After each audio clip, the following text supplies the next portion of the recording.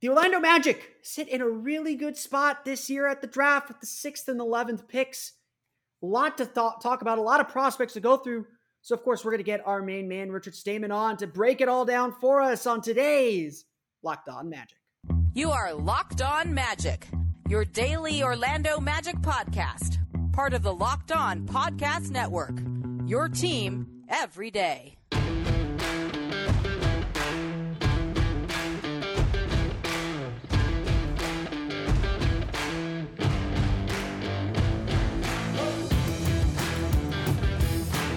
And you are indeed Locked On Magic. Today is May 25th, 2023. My name is Phil Prosper-Reich. I'm the expert and site editor over at OrlandoMagicDaily.com. Of course, follow me on Twitter at PhilipRR_OMD. On today's episode of Locked On Magic, we're going to talk to Mavs draft himself, Richard Stayman, the host of Locked On NBA Big Board, talking about what the Magic should do at the NBA draft. We'll get into a little bit about Paolo Banchero's rookie season, where the Magic stand, what they should be doing as far as best player available versus need, and who the prospects are that they should really be targeting. We'll get to all that with his expertise coming up here in just a moment. But first, we want to thank you again for making Locked On Magic part of your day every day. No matter when you listen to us, whether it's first thing in the morning, whether it's right when we upload, we truly appreciate you making Locked On Magic part of your day every day. Remember, there's a great Locked On podcast covering every single team in the NBA. Just search for Locked On and the team you're looking for. The Locked On Podcast Network, it's your team every day. Obviously, we got a lot to go through to get ready for the NBA draft. We'll be doing some individual player profiles coming up in the next few weeks, obviously in the next few days as well. But today we want to get another introduction to the draft class and some of the issues facing the Magic. We'll hear from that from our pal Richard Stayman coming up in just a moment.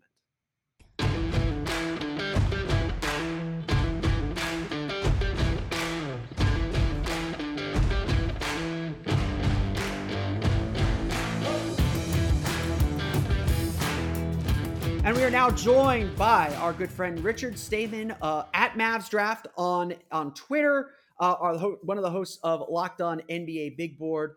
Richard, how you doing today? Hey, I'm doing good. It's always good to be on the hometown show from Orlando. That's why if you see Mavs/Magic in there, I'm from Orlando, technically Magic fan first. So always good to be back on here with you. Yeah, and I definitely appreciate having you on here. It's good to have someone with a national perspective that knows a little bit about what's going on with the Magic. Not that the national guys don't. I value their perspectives from the outside. But if you look at my comments, you can see that a lot of Magic fans think they get a lot of things wrong. But let's start, before we get into the draft, let's start with what the Magic were able to accomplish this season. And obviously everything starts with Paolo Banchero being Rookie of the Year. We had long conversations about him last year when the Magic had the number one pick. What did you see from Paolo Banchero's rookie year that maybe surprised you? Or did you expect him to be the guy that broke my infamous non-centers that have scored 20 points per game in a season since 2005? Well, hey, I think, first of all, I vividly remember on lottery night 2022, you joined the Locked On National one where they're like, oh my God, we got the host of Locked On Magic. He's here. And you go, we're taking Paolo. Like, that's my final answer. And you were right. Like, everything. So spot on for you. Overall with Paolo, I mean, dude, how could you not be impressed? Like, let's just look at it. He was a 20 points a game guy without a 3-point shot. And that should make every Magic fan optimistic, very rightfully so. He can do just about everything right now. For him, it's just brushing up on those consistencies away from just mostly away from scoring. But that stuff's going to come. Like, the Magic very obviously got a star with superstar upside. So spot on rookie year. Great job for you calling that. I was a take Chet guy. So congrats to you on being more right, at least in year one, than I was. But let's burn a lot of the tape that came after it, including my always terrible Locked On mock draft. And yeah, I still have my Post-it note from draft night that I quickly amended. No, I mean, obviously Paolo was everything you could. I'm willing to freeze and cold takes myself. I don't care. Obviously Paolo was everything that the Magic could imagine and have really wanted and been seeking for a decade now since Dwight Howard left the team. it's amazing to me, and you always know this conceptually, but it is amazing to me how much everything changes when that star player is in place, and just how differently we're talking about the Magic today than we were a year ago. I mean, yes, a year ago the Magic have the number one pick, that brings a lot of optimism, but now it's like, oh, this team was in the postseason hunt to the final day of the season, to the final week of the season, the final 3 games of the season.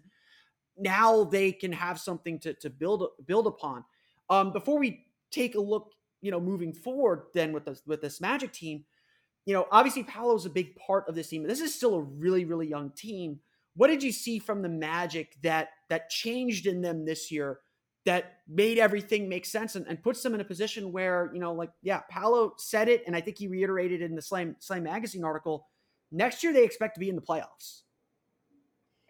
Yeah, I mean, the Magic jumped from, I mean, they went from 22 wins to 34. And let's be real, if they didn't do what every other team in April did, which is just sit everyone out for the most part and not try and win games, we're talking about 35, 36 wins. And that was the third best, I think, second best jump this year.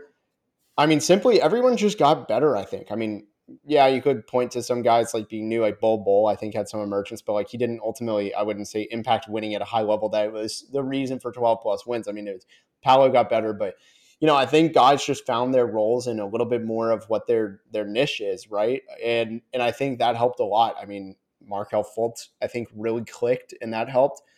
Wendell Carter found a role. It took him a little bit, I think, to get going. I remember that slow start in terms of just he looked lost. I don't know if the stats were actually slow, but I remember screaming at my TV. I'm like, what are you doing out there? You're just sitting in no man's land. But eventually all these guys started clicking. And once one clicked, the next clicked, and the next. And it became very clear they were a cohesive unit. Like, it's a cliche, but it very much applied to this team. And I think, looking ahead to the draft, who knows what they do, but I think they have a very just optimistic outlook that very few other teams in the top 10 do. Yeah, I mean, I think that's what makes the Magic's position in this draft like so interesting. Obviously they're sitting here with 2 lottery picks, the 6th pick and the 11th pick. That immediately usually gives you some power to move around and to be really flexible with what you do. But you look at the teams ahead of them, they all, and I made this point on lottery night. You look at the teams that are ahead of them in the lottery, it was like they all need to win the lottery. Like Portland, like they're maybe a little bit different because they have Damian Lillard and they have some of those questions about Dame that's going to color what they do on draft night. But they needed a lottery win to give themselves options to maybe keep Dame and maybe add a star player. Maybe, there's a lot of talk of them kind of walking both the young player and the veteran player path for Dame. But like Detroit needed a lottery win. Charlotte needed a lottery win. San Antonio certainly did. Who am I forget? Houston needed a lottery win. The Magic, I think, sit in this draft like saying, okay, we've got, at least for now, 4 starters kind of locked in place. Gary Harris is our veteran. Cole Anthony and Jalen Suggs are really nice players off the bench. Really, they probably feel very secure with them. Jonathan Isaac is Jonathan Isaac. You don't know how much you can count on him, but when he does play, he makes a very clear impact. And there's a bunch of young players that, maybe they haven't quite given up on yet. Bol certainly there. Chuba Okeke certainly there. Caleb Houston, their 2nd round pick from last year, certainly in that group. They found Goga Batadze off the scrap heap, and he had a really nice finish. Mo Wagner did some nice things. They have a lot of players, or they have a team, again, that went 29 and 28 to finish last season. You noted made the 12-game improvement. This is a team that is, just needs to add pieces to the puzzle. They don't need kind of the big piece to make everything click and make everything fit. Not that they would have turned down Victor Wembanyama if they would have gotten to it. We'll talk about some other options here in a minute. But as the Magic approach this draft, then, how different or how available is this draft to a team that maybe doesn't need to find its star or doesn't need to add a star player? This is a team that maybe doesn't need a high ceiling guy and just gets a guy that helps the team. How does that change, or how does this draft fit a team that might be looking for something along those lines? Yeah, I think there's a lot of these glue guys are starting to approach. I think you look at Taylor Hendricks and Jarris Walker just by name. I don't know what their range exactly is. If I had to guess, 5 through 8. By 8, both are gone. And so there's some area there. Funny enough, hey, that's where the Magic pick. Also around 10 through 14, there's a lot of those guys too. And hey, that's where the Magic pick too. So there's a lot of opportunity for one of two things. The Magic can get a good value out of a trade of both of those spots, or I mean, they could package both of those and see that, there may be some upside in those for teams and move up, or they could just take some of those players. And it's a win-win-win, right? None of those scenarios seem bad unless you just make the wrong pick. So I think there's a lot of optimism in that regard. Yeah, and I mean, obviously, the draft is, it's not a crapshoot completely. Like they're all making educated guesses, but you don't know which guy's going to emerge as a star. I think that like we'll get into the sixth pick here and maybe some of the strategy around the sixth pick here in a minute. But you take maybe a guy with a lower ceiling like Grady Dick, who fits what this team needs better than probably anyone out there. Since shooting is such a big need for this team, there's certainly the chance that you could pass on a guy with star potential like an Asar Thompson, like a Cam Whitmore. Maybe we'll get to some of these guys in our next segment here in a minute. But they may not necessarily fit what this team needs for what they're trying to accomplish next year. And every draft, obviously, you're balancing best player available versus team fit. Team fit maybe informs who's the best available to some extent, but I always tell people, like, look, the draft, just take the best player. Like, you could figure it out later, especially when you're drafting this high at 6. I guess this is the best place to come to you for that philosophy. For a team like the Magic, should they be focused more on who fits this young core best? Or should they be still thinking, hey, talent is talent, get me talent? A little bit of both. I mean, I don't think they Obviously. should be like at 6, and that goes without saying, but I mean, I do think there are limits to both. They should not be taking somebody like, to me, there's nobody that's so talented. How do I word it? There's nobody that I'm saying no to, right? Like, even if Amin Thompson falls, he's probably one of the weirdest fits, I would say, early on, or Asar. I mean, I think there's a lot of reservations about Asar. I personally don't see the star upside. I think he's more likely to be a great role player. I mean, I've heard just so many people at OTE rave about his defense, but I think he's a little bit limited as a ball handler. So I think it depends.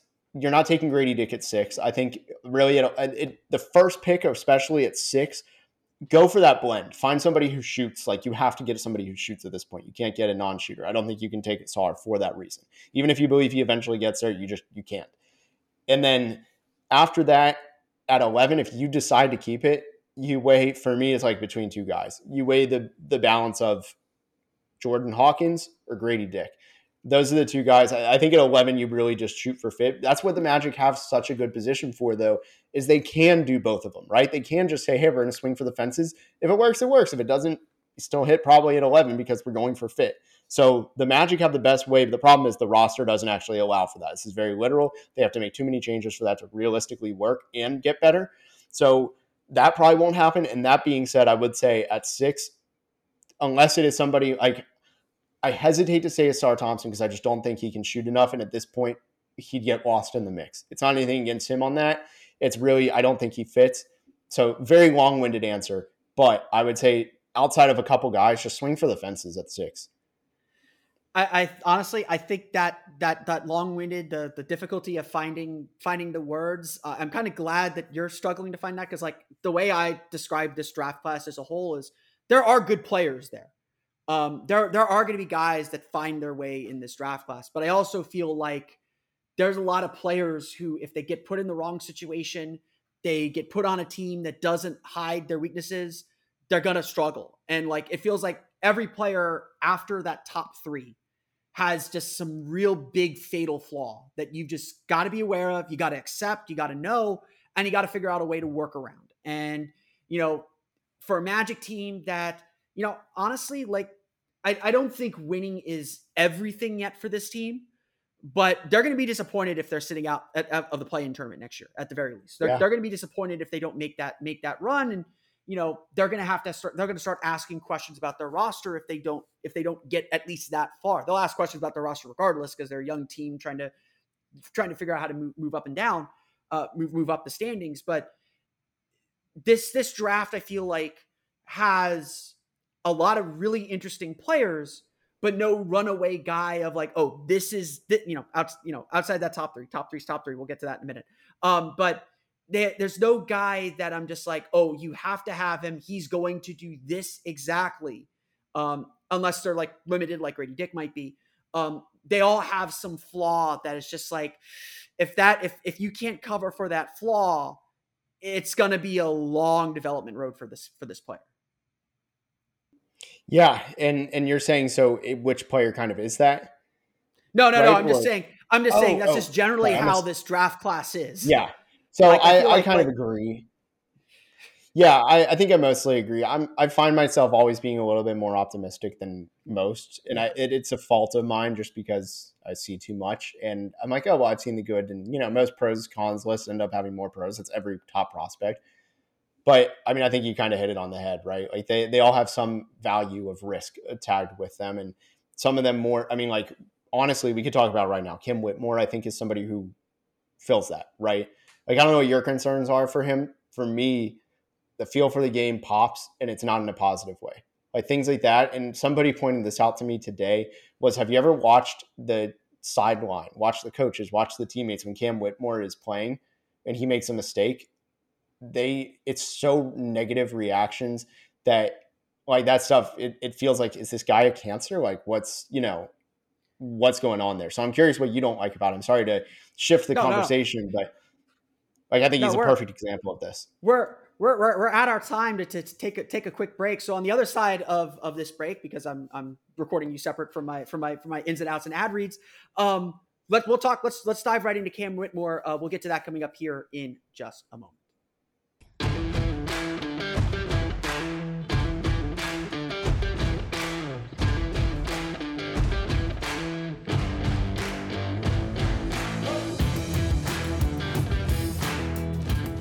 We'll jump back to our conversation with Richard here in just a moment, but first, a quick word from our pals at eBay Motors.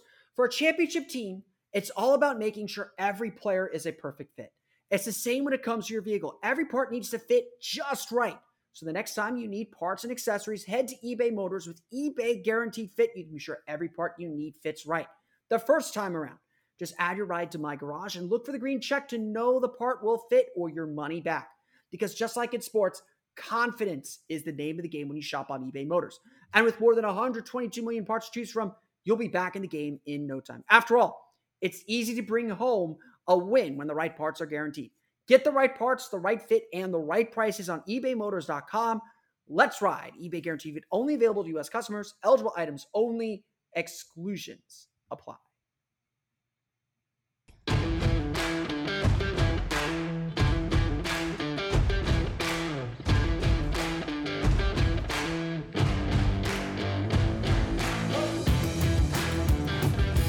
So we left off talking about Cam Whitmore, and you brought up kind of the sideline reaction. I was actually just listening to our friend Sam Fassini. I'm sure he's our friend. I don't know if he's your friend, from the Game Theory podcast and The Athletic, and he noted that Cam Whitmore had like a historically low assist rate for a high usage player like him.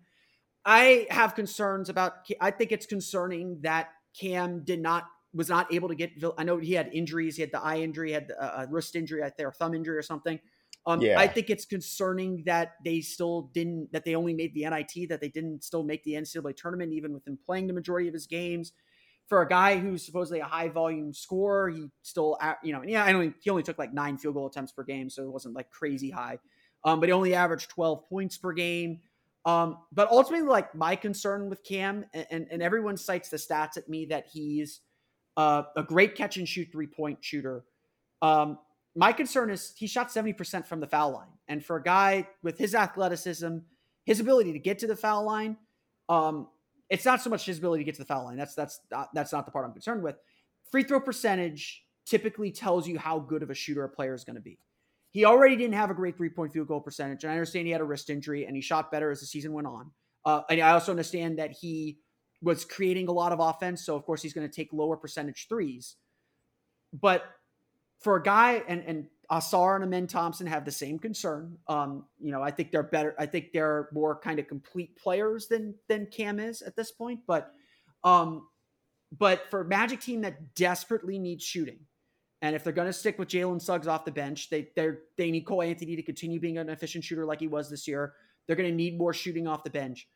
For a team that needs shooting, a 70% free throw percentage from a guy who's supposed to be a high volume scorer and eventually a 3-point shooter for your team, that's a huge red flag for me. That sends up alarm bells. And I see why people like him. He does do a lot of good things. The athleticism definitely pops off. He's big. He's built really well. He should be able to defend up a position too because of his size. But the shooting really concerns me, especially for a Magic team. Like, look, if this were last year and the Magic still needed that guy, like, if the Magic didn't get the number 1 pick last year and had fallen to like 4 or 5, I probably would have been pushing hard for Ben Mathurin. Like Ben Mathurin, I thought, he had a lot of the same concerns, but he was a guy that projected into being that first star. Because when you need that first star, you'll take a risk to go get that first star. Cam Whitmore might have been that guy for me if the Magic didn't get Paolo and they still needed a player like him. But to that conversation we had earlier, they don't need a star right now.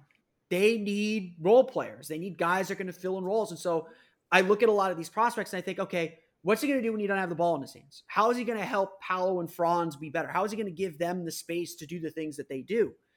To me, that's like so much of what the draft psychology for the Magic is right now.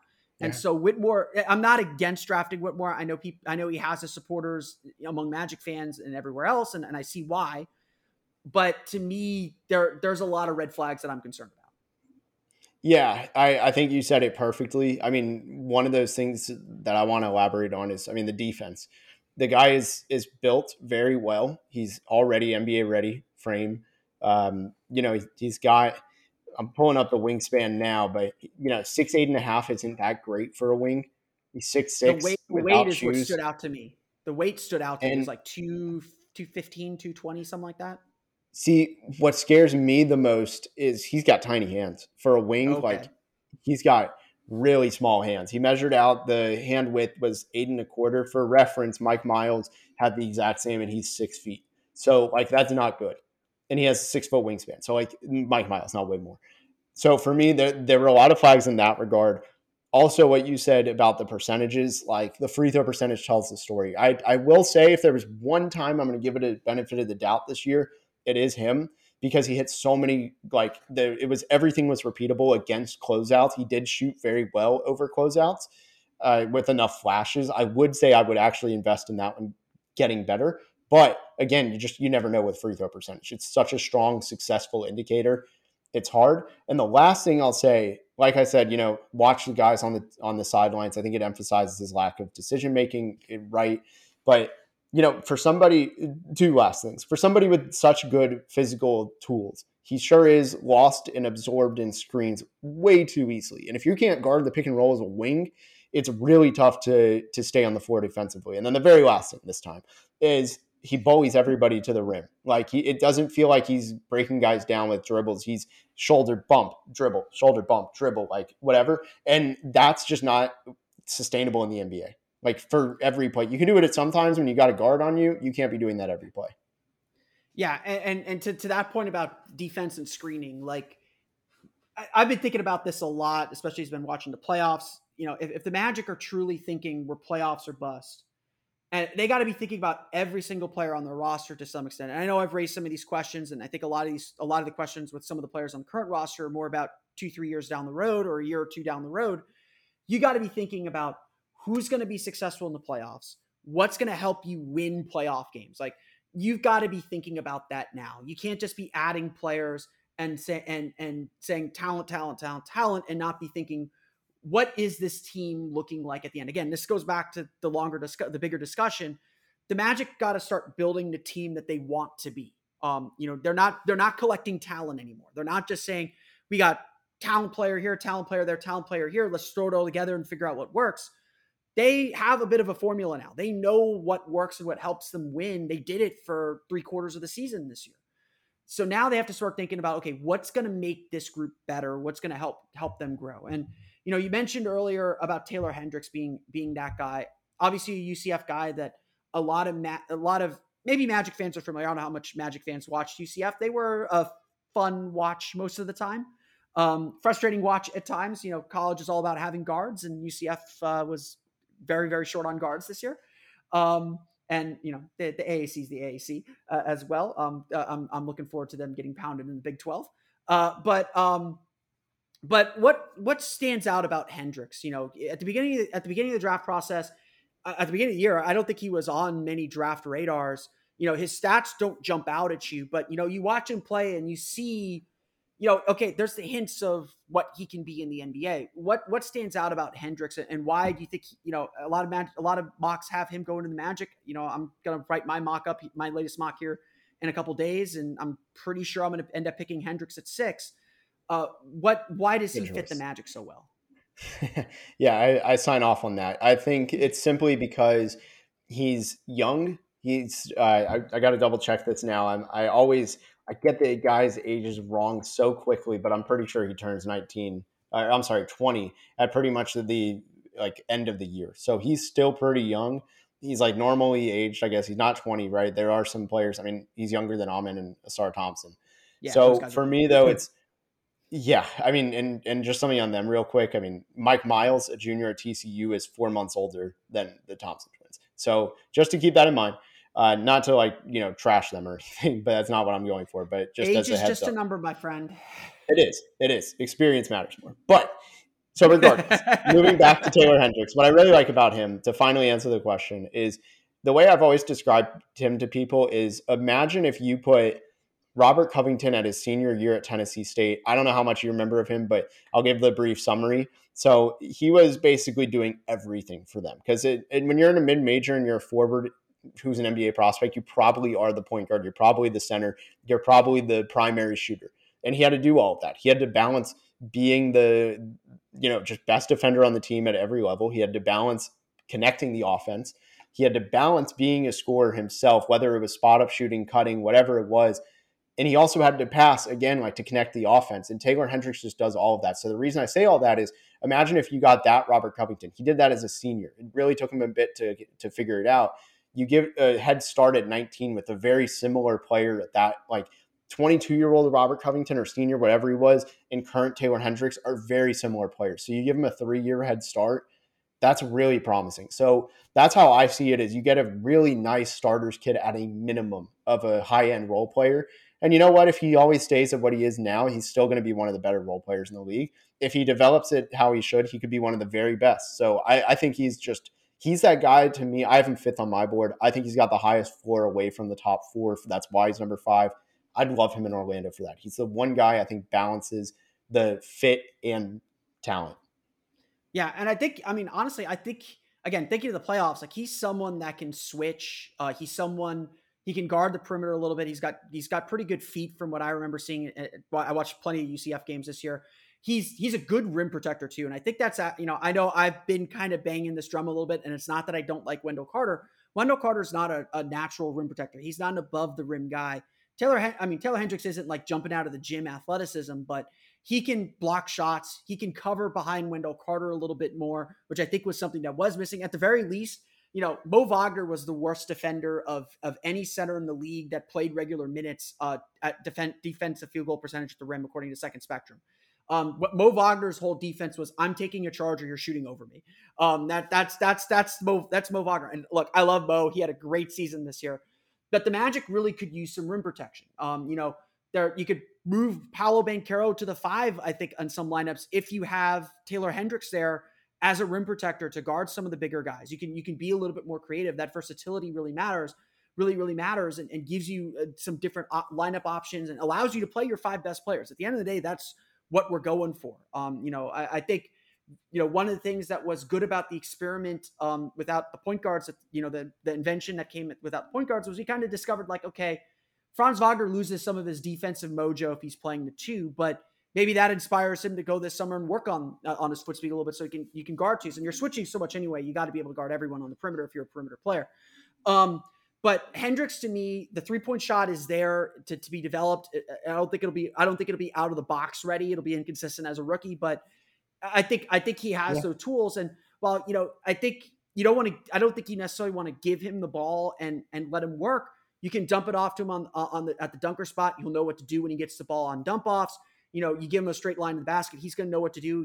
He can get out in transition. He's going to make plays that spark fast breaks. That sounds like the perfect Magic, like backup center, backup power forward, which they do really, really need.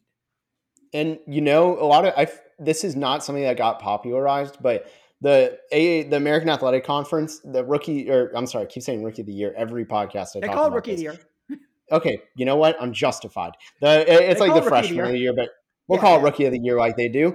It was between him and Taylor. It was Taylor Hendricks and Jarris Walker.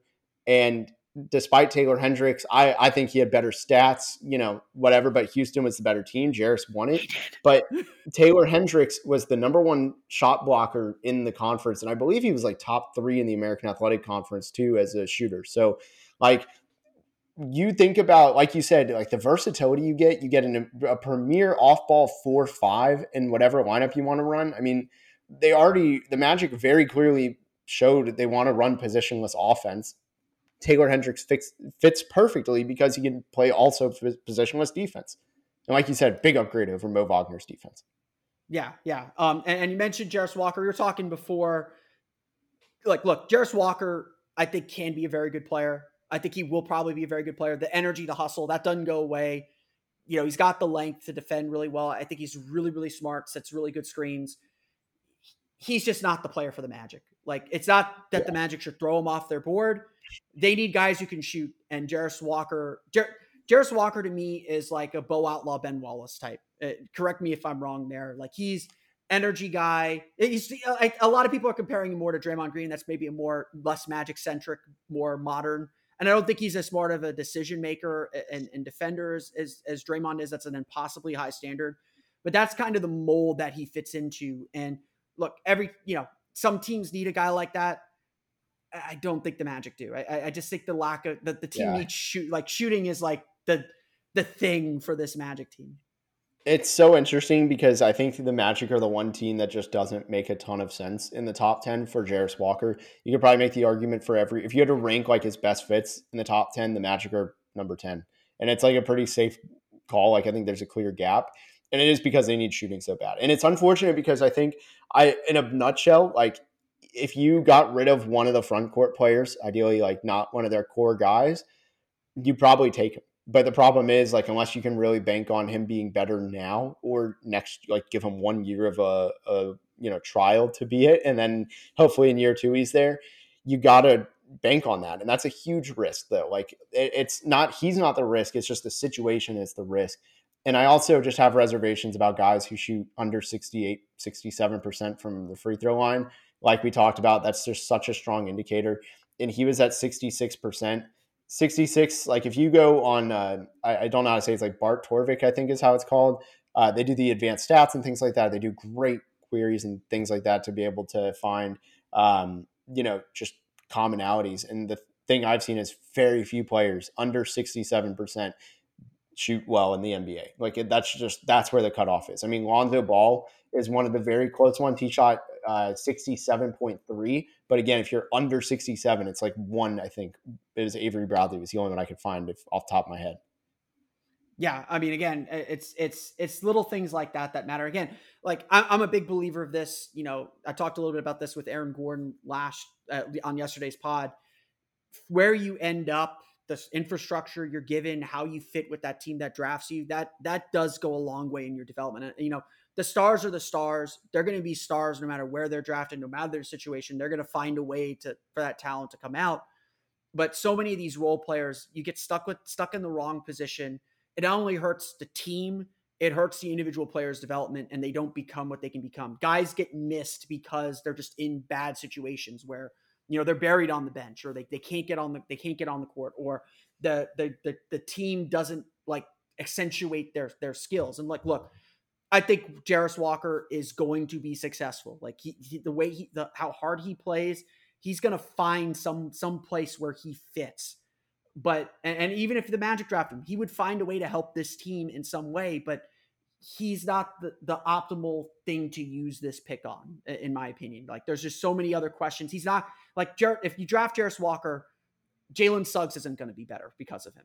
Like Markel Fultz probably isn't going to be much better because of him, because he's going to be a non-shooter. He's going to be a non-shooter. And again, if you have a bunch of shooters, you can afford to have a non-shooter on the floor. Like he'd be perfect at, not that he'd be perfect for Golden State, but like he'd be kind of perfect in that ecosystem where they have a bunch of guys that can shoot and he can help them get open. That's not who the Magic are, and that's not what the Magic are right now. Before we move on to talking a little bit about the 11th pick, and I think we kind of previewed where we're going to go with that. What are the trade up options for Orlando, do you think? We had the long podcast with Mike Richmond where we talked about potentially trading up with Portland. He asked me a little bit about Brandon Miller, and I just said, with Franz and Powell already in place, like Brandon Miller's a very nice player and I like him. But I don't know if I like him more than Franz. And if I don't like him more than Franz, I don't know if that's a guy that I'm going to pursue. The Thompson twins, you mentioned a little bit, it's hard to know what to make of them. I know a lot of people are curious about them because talent and athleticism are talent and athleticism, but no one knows what to make of Overtime Elite and their 2 years there. Is this a draft for, Victor's obviously not on the board. San Antonio has already got the jerseys printed. Is this a draft where the Magic should be looking to trade up? And if they do trade up, who is a guy, again, besides Victor, who they maybe could target or would target if they're willing, if they wanted to push some chips in and really make a splash this draft? Yeah, I think if it were me, I'd stay put. If anything, I would try and you could get to 5, 6 and 11 would do it. I think almost an overpay in a way because of the situation. Like I'd rather just have the leftover of whoever 5 takes. Like because I don't even know if it's going to be Detroit. But for me, I think it's just unless you're all in on Amen Thompson, I think he could be there at 5. I think there is just a very weird world where he is. He shouldn't be, but where he does end up at 5. If the Magic like him, I mean, let's not deny it. He has long arms. He's a point guard. He could be that big point guard. He could be that point guard that the Magic have needed. They've had those point guards, I should say. They haven't had the point guard. So Amen could be that. That's probably the only player that they're going to trade up for. It's Portland or nobody. And honestly, I don't see the value. You could get Brandon Miller, you could get Scoot, whatever it is, and Scoot would be the other one too with the point guard. If Scoot's there, yeah, I would actually push in some chips. They can move. I mean, just off the top of my head, I don't know if this is going to be enough, but like you use this as a starting kit, right? Of 6-11 and the Denver pick from Aaron Gordon deal, that 2025 pick. I'm thrown off tonight, but I think you use those maybe. Passes. Yeah, you use those. Oh my god. Sorry. I had to.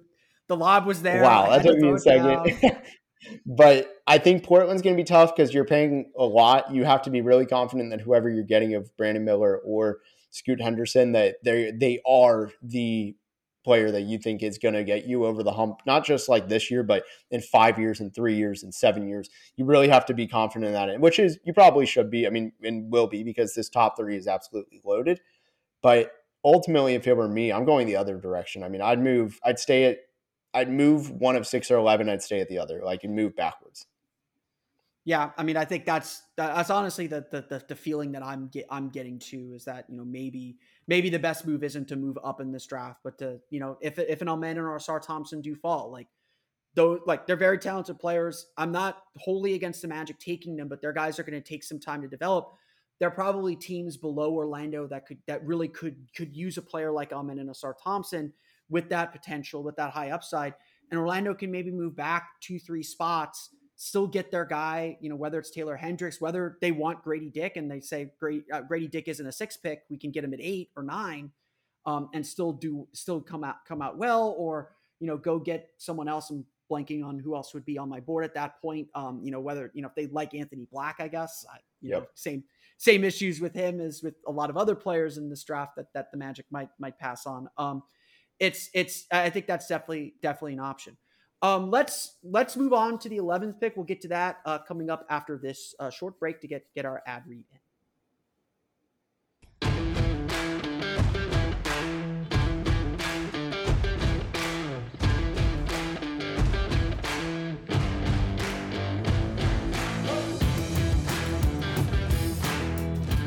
So we previewed it a little bit earlier, that you think that the 11th pick, it sounds like you think the 11th pick is the pick that the Magic should absolutely hold on to as the place to get their shooter.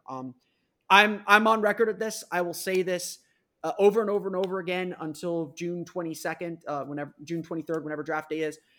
My goal for draft night for this Orlando Magic team, whether it's by trade, whether it's by draft pick, the Magic need to come out of this day with a shooter. They need to have a shooter in place on out of draft night. Again, they could make a trade for one, they could draft one, and the two that really come to mind are Grady Dick and Jordan Hawkins. I've been working under the assumption that Grady Dick won't be there at 11.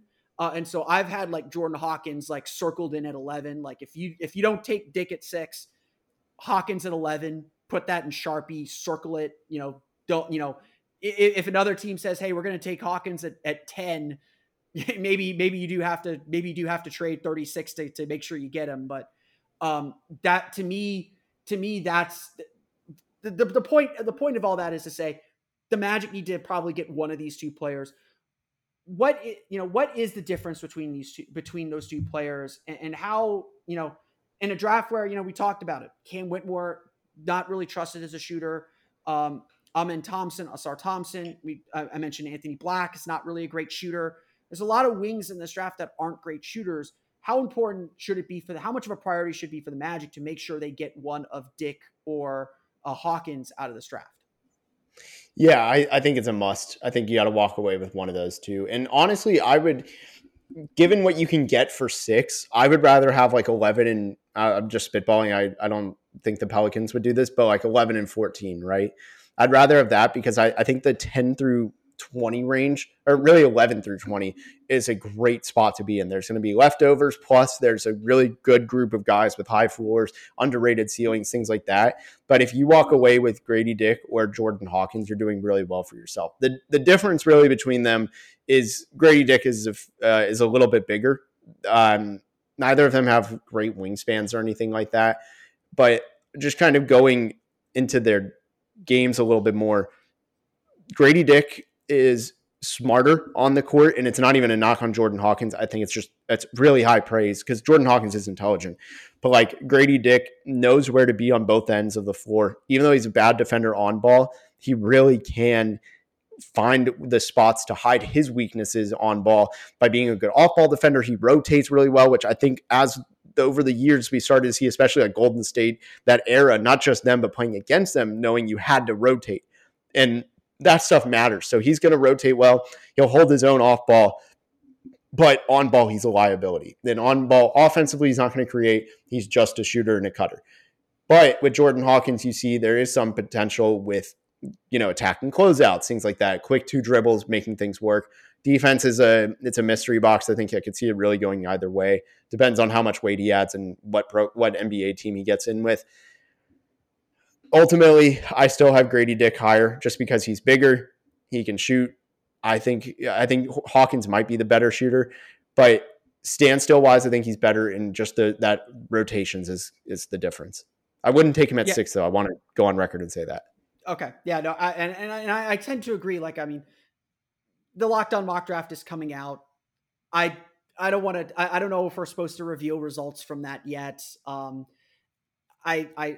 took Dick at 6, but there's a reason for that, and I'm going to tease that for when the mock draft comes out. I will also note that mock draft was done last week in late May. Lots going to change between now and when that's released in mid-June. So please bookmark this and remind everyone that I said that. I'll save what I did with 11 later, and hopefully that justifies it. But to that point, yeah, I agree that Dick at 6 is I don't think it's a reach, but the pressure that comes with being the 6th pick, you're not supposed to be just a role player. You're supposed to have a little bit of upside. You're supposed to have something and have something a little bit more. And I do think that like Dick is very much what he's going to be. And that's, I don't mean that as an insult. I think he's going to come in, he's going to make shots immediately. Like he's got NBA range from what I saw. He moves well off screens, although I think Hawkins moves really well off screens too. And like you said, he's just a really, really smart player. And and can do a lot of things. He's just going to be very limited in what more he can be.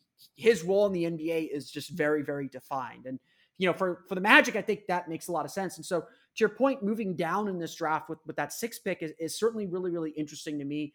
Obviously, if Dick or Hawkins are kind of goal number one, no matter where you take them, I'm curious who else, if the Magic didn't move down to say 14 or in that range, who would you have the Magic target with that pick that maybe we aren't thinking of? Yeah, there's a few guys. I mean, before the foot surgery, I think Dariq Whitehead would have been a strong candidate, but that actually might not matter because I think that it really may not matter. Like he's not going to be able to do any actual workouts.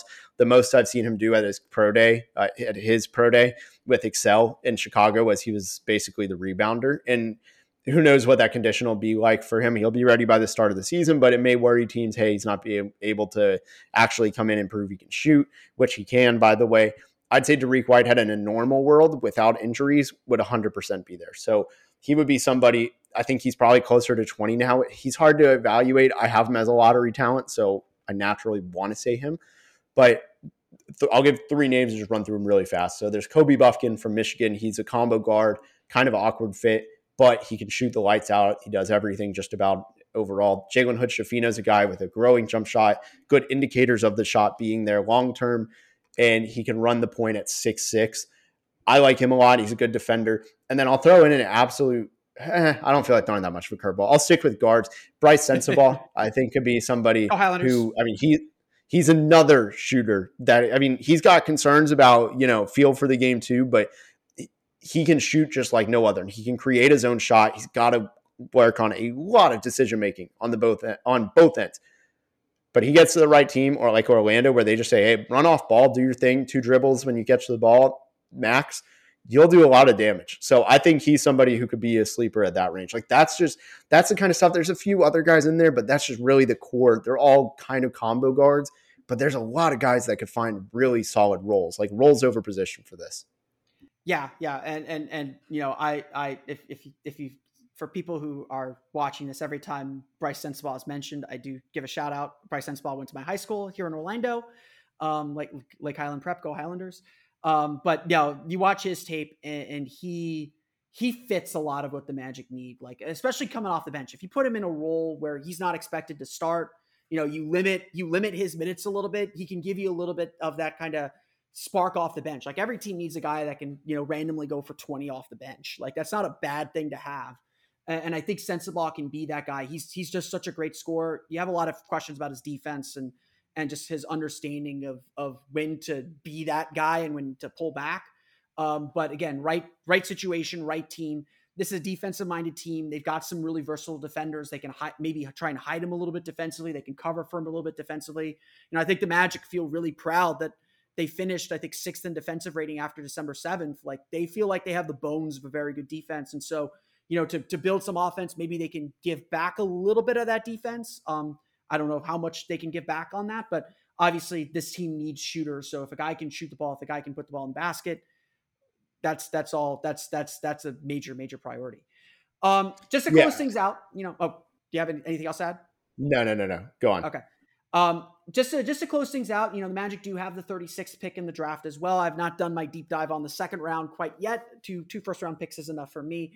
But I knowing that you follow the Magic, I previewed this question for you off camera. I have to ask, who is the most Magic prospect in this draft that we haven't talked about yet?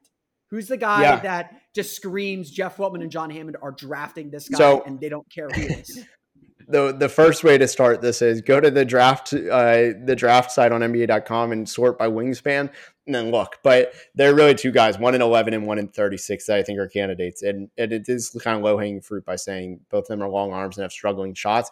At 11, Leonard Miller at the G League Ignite. He's right there. And then I think at 36, I